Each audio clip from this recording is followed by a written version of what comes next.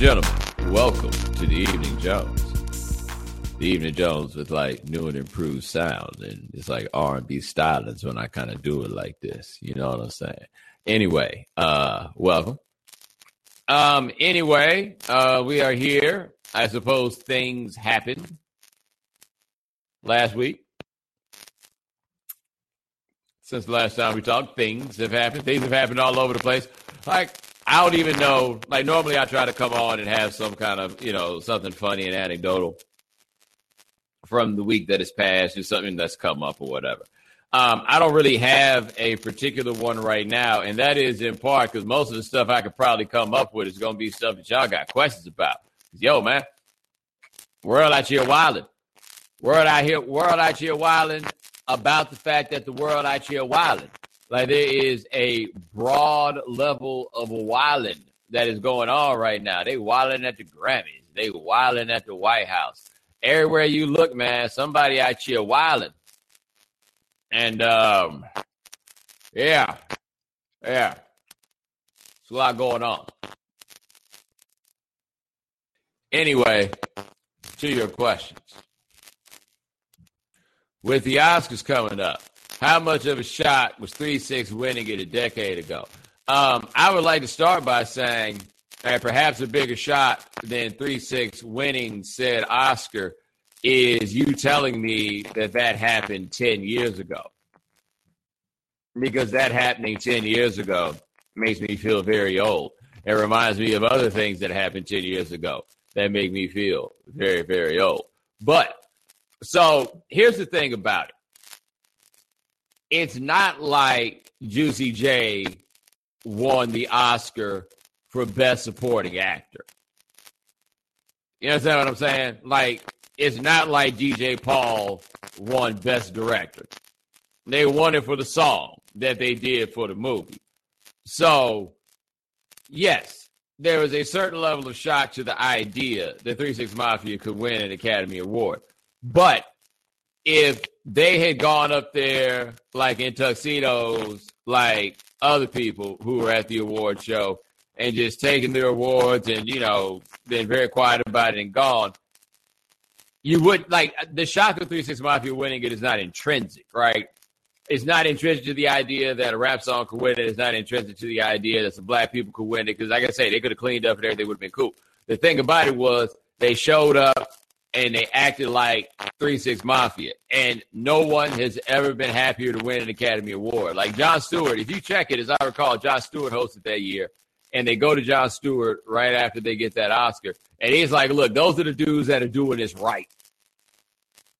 You know what I mean? Like, these are the dudes who are really, really, really enjoying this. But that was what made it hilarious. What made it hilarious was the fact that they got up there. I mean, who did he shout out? Was it Matthew Modine or something like that? Like, I forget who it was that he shouted out. Like, there was such a genuine joy to the idea that they won an Academy Award. Look, think about this for a second, all right? If you're watching this on video, you notice I do this show, and I had Emmy right there behind me. There go Emmy. Y'all see Emmy? Now, part of the reason I display Emmy is honestly because it's kind of comical. And it's comical because I did absolutely nothing to earn that Emmy. I was a producer on the 30 for 30 in the year the 30 for 31 Best Documentary Series. As a producer, they sent an Emmy to my house, right? I did not win an Emmy. They gave me an Emmy, right? And that is why I stunned it. I stunned it because I honestly know I did nothing to earn this, right? It's the come up, right? What I'm supposed to do, hide it? Hell no. Nah. It is highly unlikely I will ever win one of those things again. It is a come up, right? So I am going to enjoy the fact that I have this as a come up. Those dudes actually won the Oscar. You know what I mean? Like, they earned it. They did what it is that they do, and they won an Academy Award, which then wound up being an interesting thing to consider in this way. Dude, it's 2017. Juicy J is basically doing what Juicy J has been doing for the last 20 years And like Juicy J is still out here. And not only is Juicy J still out here, you listen to like the Black Beatles and Bad and Bougie and all these songs like this out of Atlanta, man. Dude, those are all 3 6 Mafia songs. Like in terms of, let's say, tangible impact and influence on the music that you hear, 3 6 Mafia has quietly kind of ascended to legendary status. And that's whether you from the South or not. Now, they've got some ridiculous records, but they also have some 5 beats. They got some 5 tracks. And you also have to keep in mind that kind of like what they did and how they did it with mid-tempo was also kind of the origins of that Lil Jon Crunk era, which is a whole lot of like highly energetic but mid-tempo tracks. That is very heavily influenced by Memphis and Juicy J and DJ Paul. Like, I don't think that any of us, even the people who are more sympathetic toward the cause of Southern rap, which I admit I wasn't always so dedicated to the cause, I don't think anybody could have seen it going to a point where you could legitimately look at the level of influence that 3 6 Mafia's had, and there aren't a lot of people you can put up into the same place. There just aren't. Somebody just said Cheddar Club Up was 19 years ago. I said will actually, as I'm about to do a well actually. As I recall, that is Cheddar Club Up 97 that you are thinking of. Anyway. Oh, yeah, Cheddar Club Up 97. Like that, the Cheddar Club Up version that everybody thinks of, really, as like the Cheddar Club Up, that is Cheddar Club Up 97. So that would not be 19 years ago. That would be 20. Thank you for reminding me that it'll be 20 years ago this year that I graduated from high school, meaning 20 years ago this year that I started college. Yeah. Also, by the way, before I forget, 3 6 Mafia has a hand in 2 of the absolute greatest posse cuts of all time. In fact, you can even make an argument 3 of the absolute greatest posse cuts of all time, depending upon how you want to look at it. One of them is Hypnotize Cash Money off the Cheddar Club Up Thugs album. Another is International Players Anthem, which DJ Paul and Juicy J produced. And then the third one is the all-time classic Stay Fly, which is like one of the great songs in the history of music. Like, it is incredible. It is perfect. It is everything. Anyway, appreciate your questions. See what else we got here. But people ever realize that the Grammys are all about popularity and politics as opposed to musical talent and artistic vision? Okay, so I am reluctant to get into, like, the Grammys are all about this, the Grammys are all about that. Like, I think that is an oversimplification. I think a lot of what has happened around this last round of Grammys has been a bit of an oversimplification. Though within the oversimplification is, I think, people missing what is a simple point. All right, so somehow we made it too simple while missing what is very simple. But what is very simple is that, the Grammys can be kind of random, right? And the Grammys can be random in ways that are irrespective to race. And these things have happened historically. I think the great example is Born in the USA and Purple Rain were nominated for Album of the Year. And Lionel Richie, like solo Lionel Richie, the Lionel Richie we like to act like don't exist, he won the Album of the Year. Like, very often some weird things can happen with Album of the Year. Bob Newhart once won Album of the Year. All of these things, right? They don't do a good job of giving people Grammys, like, within the world of whiteness. You know what David Bowie got his first Grammy for a recording, for a musical recording? You know when he got it? Sunday. David Bowie was dead by the time they had the Grammys last year. He won his first Grammy this weekend. I mean, they don't always get it right. Like this is just something that you have to understand. There's a crazy list of people who have never won Grammys, and that extends all over the place, right? But within that, there is also this other reality, which is that it seems that when black artists get into like the main awards outside of the sphere of blackness, they don't tend to win, right?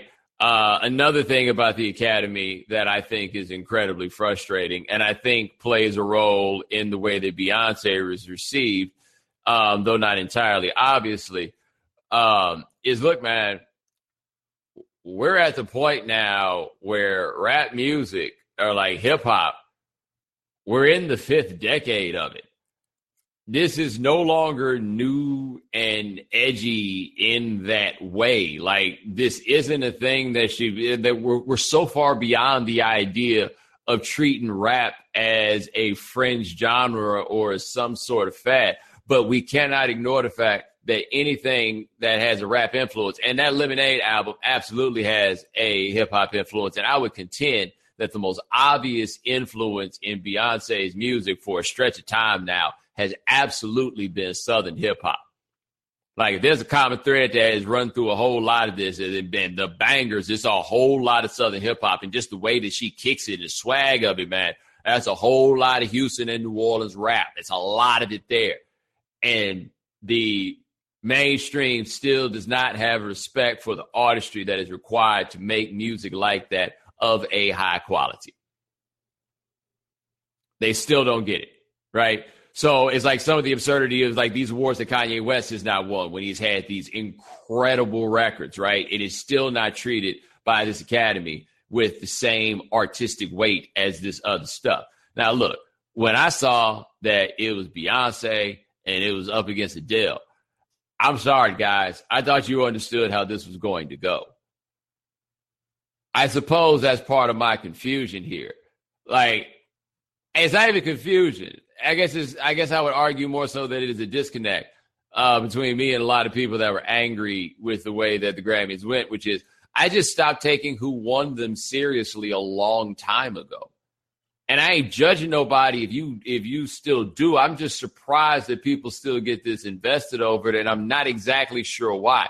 And like, I feel like the Grammys are a bit different than the Oscars, because I feel like the Oscars, after receiving the honor of winning an Academy Award, I feel like that has much more of an impact on a actor or actress's career than a Grammy does on a recording artist's career. Like, the direction a recording artist's career is going to have nothing to do with how many Grammys that they wind up with on the shelf. Or it's not like all of a sudden your price going to go up in that way just because you win a Grammy, right? Or it's just going to change your whole life. Like, maybe a bomb performance at the Grammy ceremony, but like, just because you won a Grammy, I don't feel like that's going to change the game up for you in that way. So they give them to whoever it is they choose to give them to. I've also done work, around the music industry, and I understand that there's a lot of politics that go into the Grammy. So I get disconnected. I was very disconnected from the emotional, visceral response to Beyonce not winning in these larger categories.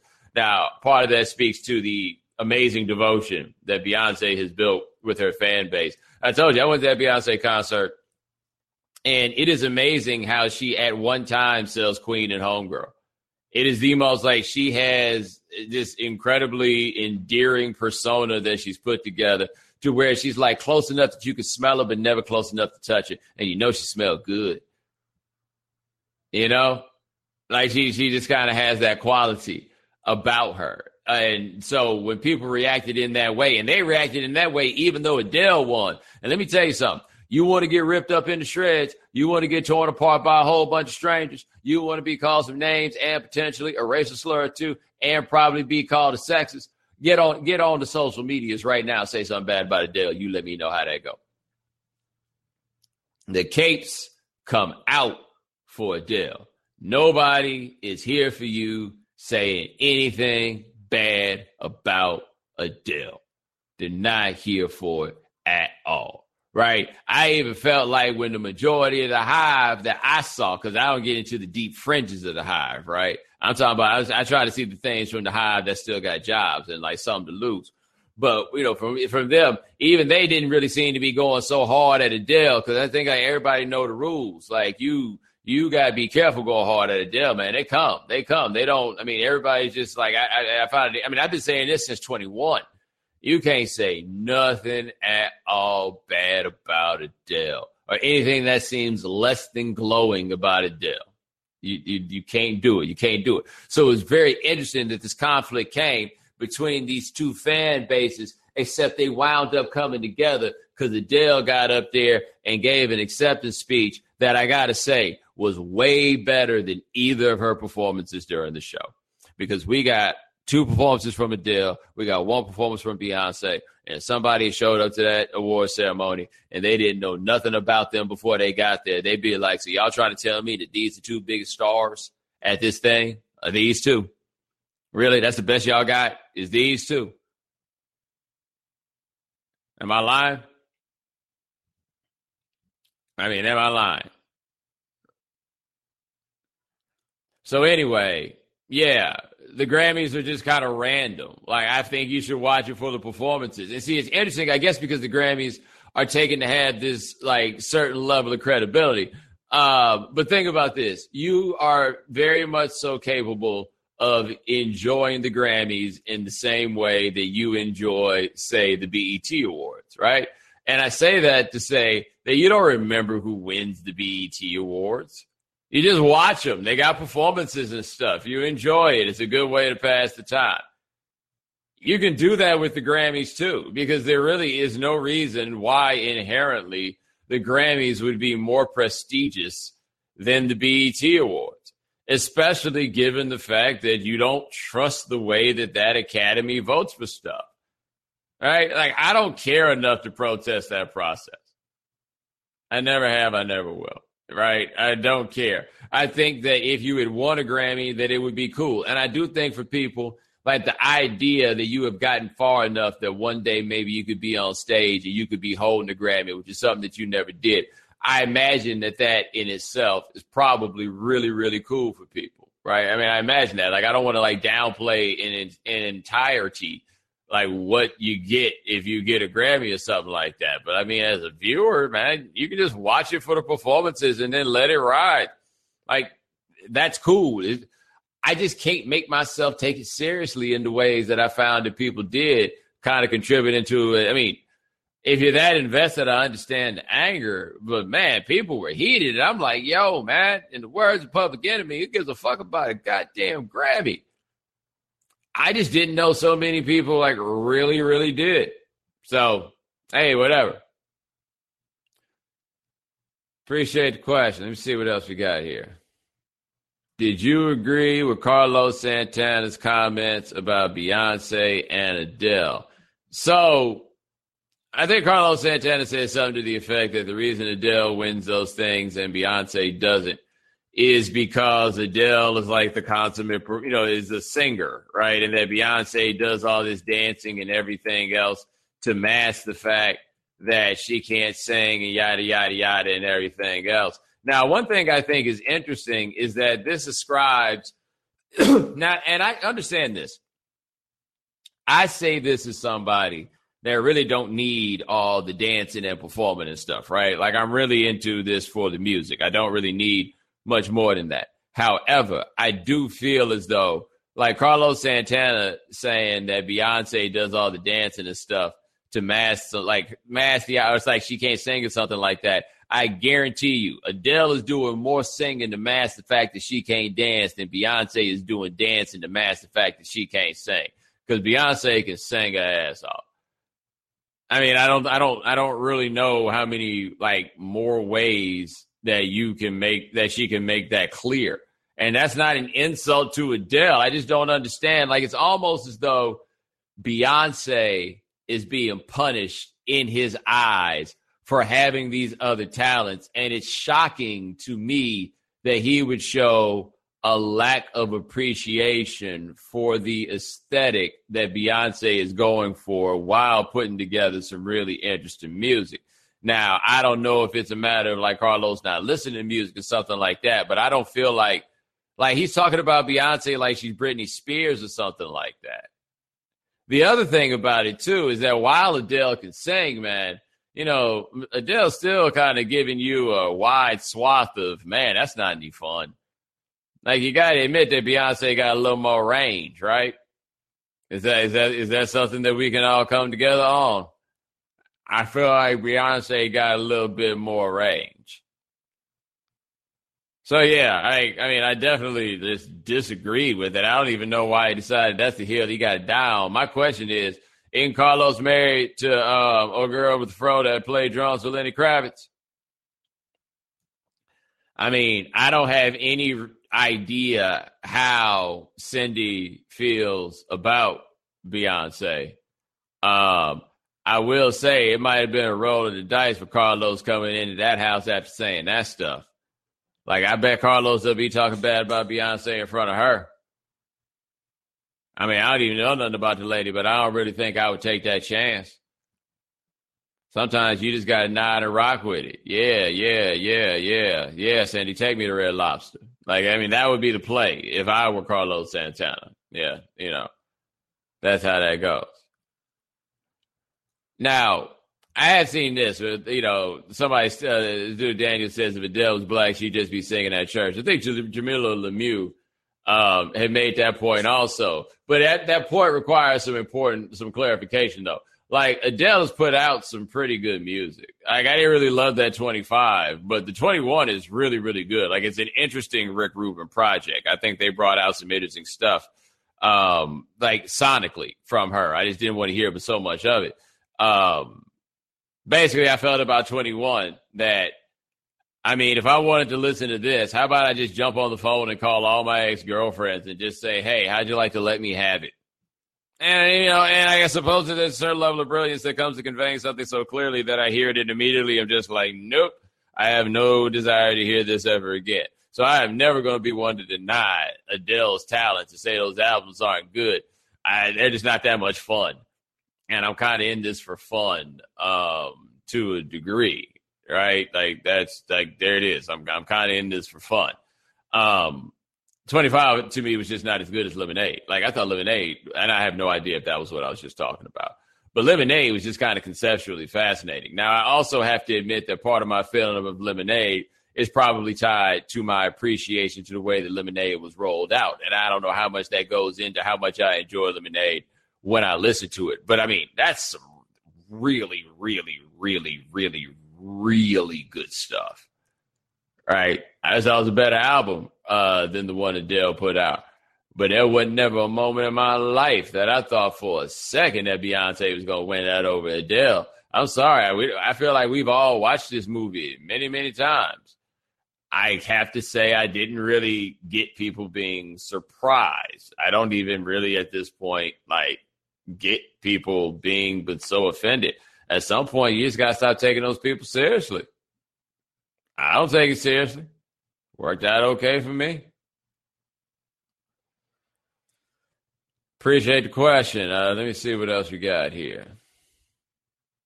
How do you feel about Prince's music being released on streaming services like Spotify, even though he strictly opposed them when he was alive? So here's the thing.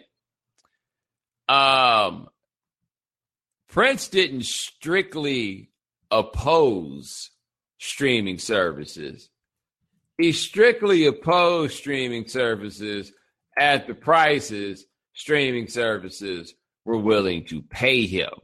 It's not as though there was simply some principled objection to having Prince music stream on Spotify. I mean, the music was streaming on Tidal. It was there, right? It had been on Spotify before.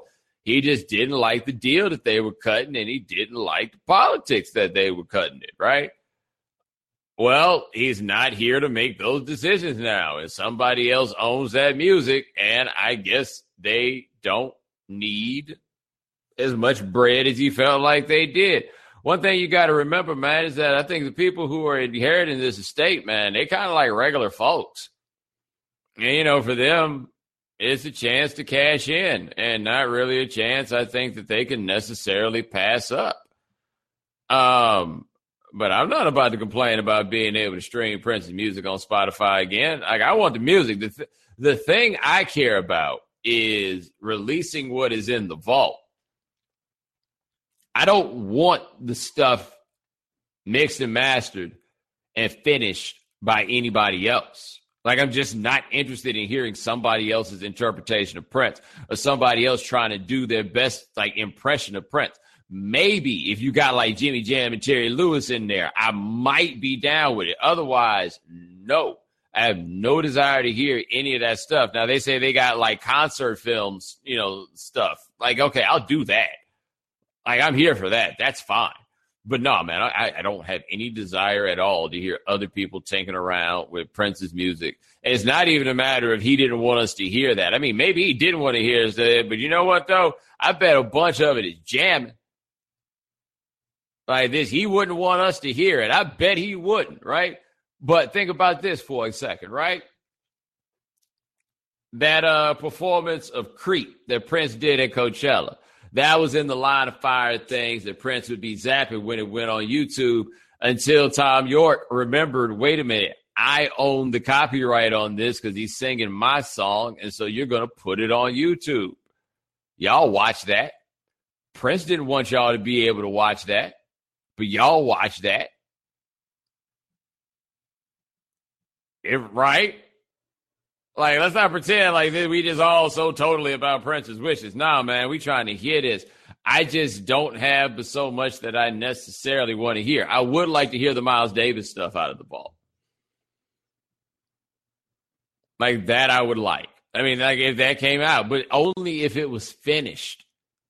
Like, if the stuff was unfinished, I don't want it. If the stuff is finished and there's somebody that we can trust to determine whether or not it was jamming, I'm kind of down for it. I am. Prince didn't want it. Sorry, buddy, you don't make those decisions anymore. Sometimes you got to be a little bit selfish. But we don't need a flood of the stuff. We don't need a flood of the stuff. Now, I saw somebody in the chat room said he never got the big deal about Prince, and he said maybe it's because he's young. I'm going to be honest with you, young fella. Maybe it's in part because you're young, but I'll tell you one thing that'll probably help you in understanding and appreciating Prince just a little bit more. Have some more sex. Like, it helps. Like, to kind of get it. I mean, it kind of comes with it. And I'm not even saying that to shade you. I'm just telling you that no matter how much sex you're having, like really feeling and understanding Prince, more sex than that would probably help. More of that would probably help. And again, that's no shade. That's a legitimate observation about somewhat of the quality of Prince and his music. There we go. Appreciate the question. Let me see what we got here. Man, hold on. We got a lot of questions and a lot of them good. Sorry for just taking me time to go through and figure out what to do. Yeah, here we go here. So is every man for themselves in the White House? Now, look, man, you know, when I talk about these things, I don't really get so much involved in discussing these politics with y'all just because it's not that important to me. I mean, there's some parts I'd probably talk about if you had to build with me or something like that. But this isn't necessarily the platform for it. And I like my life to be a little bit stress-free. Ain't no need to make this life harder on me than it has to be. Anyway, I am fascinated just by the sociology of the current White House, right? The politics of it don't matter. It is the sociology of this, right? And I was really thinking about this. It was either today or yesterday. I can't remember. I think it was yesterday. But here's the thing you got to remember about the way this White House thing is set up. Nobody is in it for anything bigger than themselves. Like, no one at all. You got all these people around Trump, right? But they're not tied to any level of a common cause or the hierarchy of a political party because Trump's ties to the Republican Party are themselves weak, right? So, like, nobody is beholden to anyone. There's nothing that can make any, like, nothing operates as a governor over anyone that's in this. And so you got all these people who are around the president, but they're all around the president because they believe that they can use the president to get what they want. But see, the thing about that is you can only use the president to get what you want in that way if you are consistently elbowing your way to the front to have his ear, right? So nobody's going to be in here trying to fall back for now or fall back for this or fall back for that or whatever it is, because nobody has any level of trust in the people who are actually around them. And so if there is no trust that your concern will eventually be dealt with, everybody's going to fight all the time to get close. All the time. Like, that's going to be a constant fight in this whole thing because nobody's in it according to the same reason or the same hierarchy or the same loyalties. Like, very few people, very, very, very few people are, and very few people have like an actual loyalty to the president. They have relationships, but very few have an actual loyalty. So how are you supposed to get your work done like that? Because that's hard to do. And it's a lot going on. It's a lot going on. I would simply like to make this point, like this observation, okay?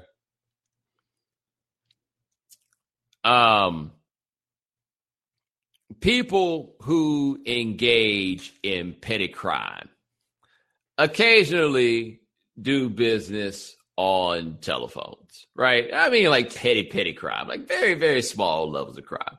They occasionally do business on telephones, sometimes through text, sometimes talking, iMessage, right? And when they do, it's my understanding that they all use code, right? They all use code. They could be talking about a crime that involves something like $20. And they all use code. Why? Because they think the feds might be up on their phones, right? Like, some dude is riding his bicycle to be a sandwich artist at Subway during the day. And he's getting home and he's trying to make some money on the side. And he's talking about it like it's a foreign language. Right? Like, he sounds like he uses slang from a part of town that you don't live in. You know what I mean? Because that dude thinks the feds is up on his phone. How had no one considered the possibility that the feds might be up on their phones?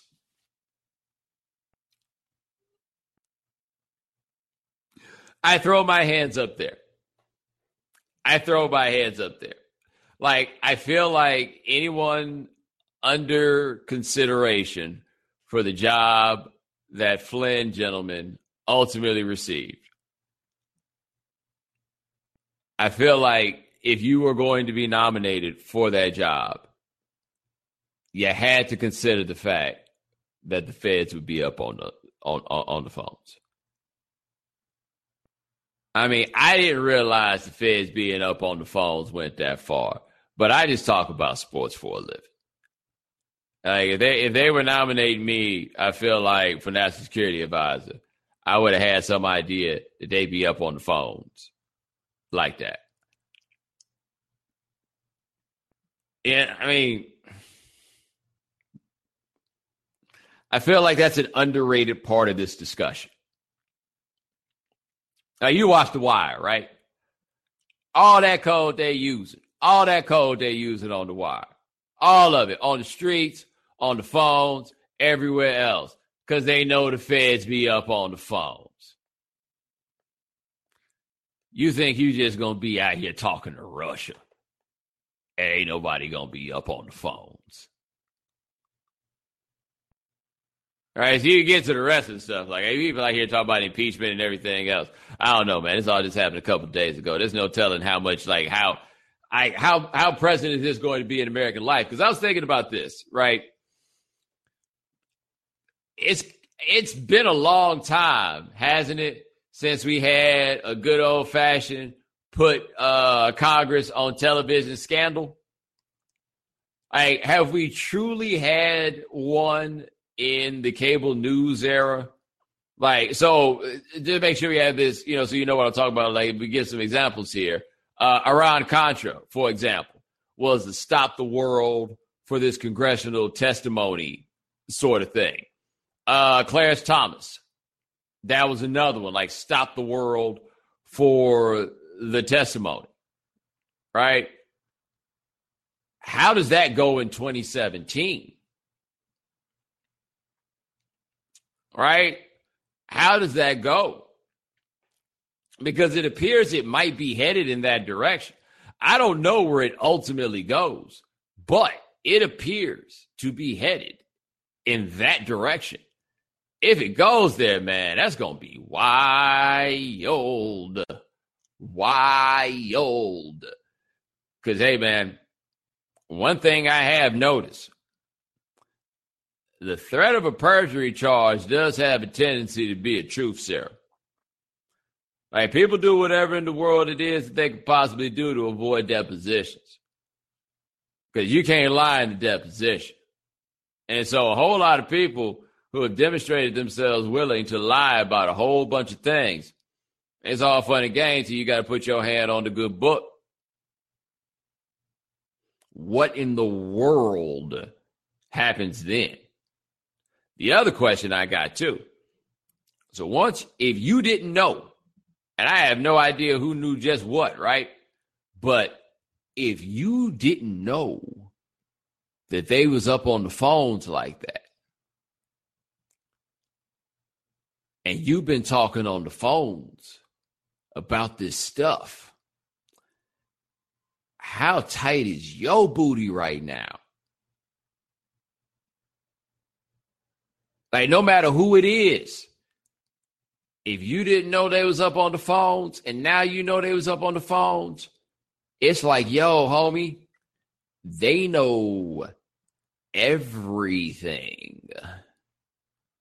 Like, it is entirely possible that they know everything, which is going to raise another set of questions about when everybody found out everything and then what to do from there. But, hey, man, I saw the clip today of Trump when Netanyahu was here. Trump looked like he needed a good night's sleep, man. And it's only been a month. And, like, I mean, this job wears on people. We saw what the job did to Obama and look at the grade and everything else. Like, I mean, it's a lot doing that job. Dude, Trump looked like all he wanted today was a nap. And by the way, we're recording this on Wednesday. And so what has happened now, the Flynn thing has been going on during the week. Do you realize how many things have happened between now, the moment of this recording, and over the weekend when somebody took a picture on Facebook with the dude that's got the button that can blow up the world? Like, that wasn't even a week ago. How many things have happened since then? That was like 5 days ago. Yeah. It's a lot, man. It's a lot. And by the way, all of it contributes to one of the grand ironies here is that Trump hates the media, and, man, he's going to be so good for business for the people he hates the most. Because there's just so much content. So many people are going to get hired. Like at those big papers that are around this, so many people are going to be hired. Because there's just so much money in this. This is wild. I don't think any of us ever thought. It ain't been a month. Like, I want you to think about that for a second. It has not been a month. And here we are. By the way, I think you guys need to give me a certain level of credit for figuring out how it is to talk about these things in a forthright manner without having to talk about any of that stuff that makes these sorts of conversations problematic. It's a delicate skill. I work to hone it. I do it for you. Let me see what else we got here. Somebody trying to ask a question about that North Korea. I don't really want to be out here tinkering and poking around with North Korea right now. Like, there's a bunch of stuff that's happening, by the way, that I just never thought would be a thing that I would think about in my lifetime. Like, somehow I thought we was kind of past it. Like, I saw this thing. They said there's just a Russian boat hanging out off the coast of Connecticut. I'm like, yo, man, wait, what? Like, I guess I wasn't naive about these things, but I ain't really accustomed to them reaching points like where it comes on the news. Like, yo, man, it's mad. It's real. Like, I think all of us just need to hope that in a global sense, none of these countries get their Jordan stepped on. Because it's kind of like that's where we are. Where if somebody steps on somebody's J's, this whole thing can just turn upside down. That's all it might take. That's all it might take. But invariably, somebody going to get a scuff on their J's. It's almost impossible to avoid it. It's just a matter of whether somebody realizes it as it happens. And then how they choose to resolve it. So there's that.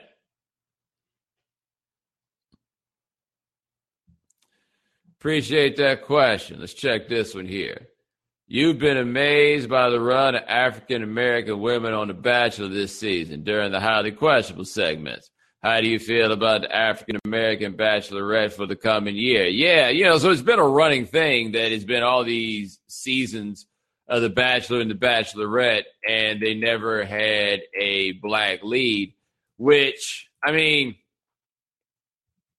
the issue there is that the people who are producing the show do not believe that white people will watch a story about the black woman or black man, A, as the primary love interest, but I think also B, with the power that implicitly comes with that. Right? So think about this. For a lot of people to watch, so if they had a black bachelor, you got this black dude, and it's going to be a room that might be, who knows how they're going to change the racial distribution of the people, of the contestants. I'll be very curious to see that. But let's just say that room is like 50-50 black and white, right? Let's just call it 50-50 black and white. Imagine that.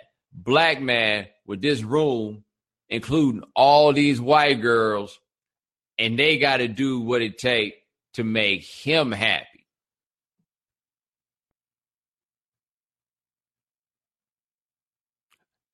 There's going to be some fellas that's going to opt out of watching that with their wives after that. Not all, but some.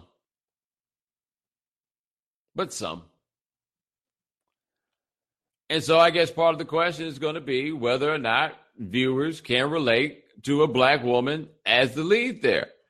I'm not part of that audience, so I don't feel the most comfortable commenting on whether or not it's going to work. I did not think this would happen, though. Like, I had grown kind of comfortable with it, and I think it'll be very interesting to see how it goes. And part of why I think it'll be very interesting to see how it goes is I have long said, and I mean, this applies to the content that I make, I have long said that people do not give white folks nearly enough credit, and they can handle a little more than people think. Like, there are going to be people who, like, resent the idea totally of there being a black bachelorette, right? That being said, some of those people probably weren't going to watch anyway. You might pick up some new viewers. Some people will give it a try and then catch on to whatever it is. I mean, almost to a degree, it's kind of random what it is that people are going to get into. You never know, right? So the argument always comes up where they're just kind of like, well, no, we don't think that's what the audience wants, but they never give the other approach a try. And I mean, it can work. I don't know anything about the woman that's going to be the bachelorette, but I mean, if she's got something about her that makes her likable that people can get into, then this will be interesting. Also, my understanding is that shows like The Bachelor and Bachelorette often have the Meet the Parents sort of segments. And depending upon how these things shake out and how they go down the line, hey, man, don't be out here bringing me no fraudulence, man. Don't be out here bringing me no fraudulence. Like, don't be out here bringing me no fraudulence. If she wind up with a white dude or it's two white dudes, I feel like somebody's parents going to be like, wait, what? You didn't tell me that when you said you was on the show. Like, I feel like it's entirely possible it's going to come up. Why? Because all of us know people who have engaged in one way or another in the interracial dating game. And it's a whole lot of people that found out a whole lot of things about their loved ones that they didn't even know was there once they made that decision to bring Tyrone's black ass to the house. You know? And it happens when somebody decides they're going to bring that white woman to the house. Now, I don't know how exactly it goes when you bring the black woman into the house. I don't have a great grasp on how that goes. And I'm just saying, not everybody is just going to be like ready to ride this thing out. And like I say, I feel like she went on The Bachelor the first time. I feel like she on The Bachelorette. I feel like if she bring a white dude home, it ain't the first. Like they've come to understand that this is kind of how it goes sometimes. I imagine that probably would make it just a little bit easier. But if this hadn't happened before, yeah, buddy, they've been making movies about this for a long time. And you know why they've been making movies like this for a long time? Because it's still funny. It is funny. People get so uncomfortable, and all I can do is lickety laugh. Appreciate that question. I think I got one more in me. I think Bruno hit a home run on the Prince tribute at the Grammys. What did you think? Yeah, I figure I should answer that before we get out of here. I do not think that Bruno hit a home run with the Prince tribute. I think that Bruno made good contact, right? Didn't try to do too much. I think he shortened up his swing to make sure he got around on it, and he got good contact. Maybe you could say that he hit it in the gap, right? But nah, it was not a home run per se. Bilal at BET Awards, that was a home run because he took it to a place. Bruno Mars, I felt like wisely stayed within a lane, right? And so like he does the guitar solo for Let's Go Crazy. He can't play guitar like Prince does, right? So he played the guitar solo that he could. They sent the cloud guitar from Paisley Park. They had that realism. He did the gear, whatever it is. You had the energy from Let's Go Crazy. I mean, it paid homage, but I do. This is one thing about these homages it's worth noting. So, for example, the While My Guitar Gently Weeps from Prince from the Rock and Roll Hall of Fame. As cool as we all think that is for George Harrison's posthumous induction into the Rock and Roll Hall of Fame. And no one ever thinks about George Harrison with that performance, really. Like, they'll be like, yeah, but his son was on stage and loving it or whatever. But stop and think about that for a second. No one really thinks about George Harrison. Like, as much as I love Prince, he hijacked – it's like he hijacked somebody's funeral, basically. He hijacked the memorial service, right? So, in a way, it wound up being cool because Bruno Mars' willingness to stay in his lane made it much more about Prince than it was anybody trying to show out in the name of Prince. Let us all remember Jennifer Hudson being all selfish, singing over the guitar in Purple Rain, and whoever idea was for her to sing that in the first place should have been fired. That is something that you should lose your job for. But anyway, it did pay homage. And I think there is a value. I came to appreciate it from that performance. There is a value in paying homage without necessarily having to show out. Because the thing about it is, if you try to show out in the course of, you got no room for error. You got no room for error at all. Bruno Mars let us just be happy to hear Let's Go Crazy. And he looked apart and he played enough guitar. But he didn't do it like he was like reinventing nothing. Fantastic. I felt good after it was over. It made me happy. That was good enough for me.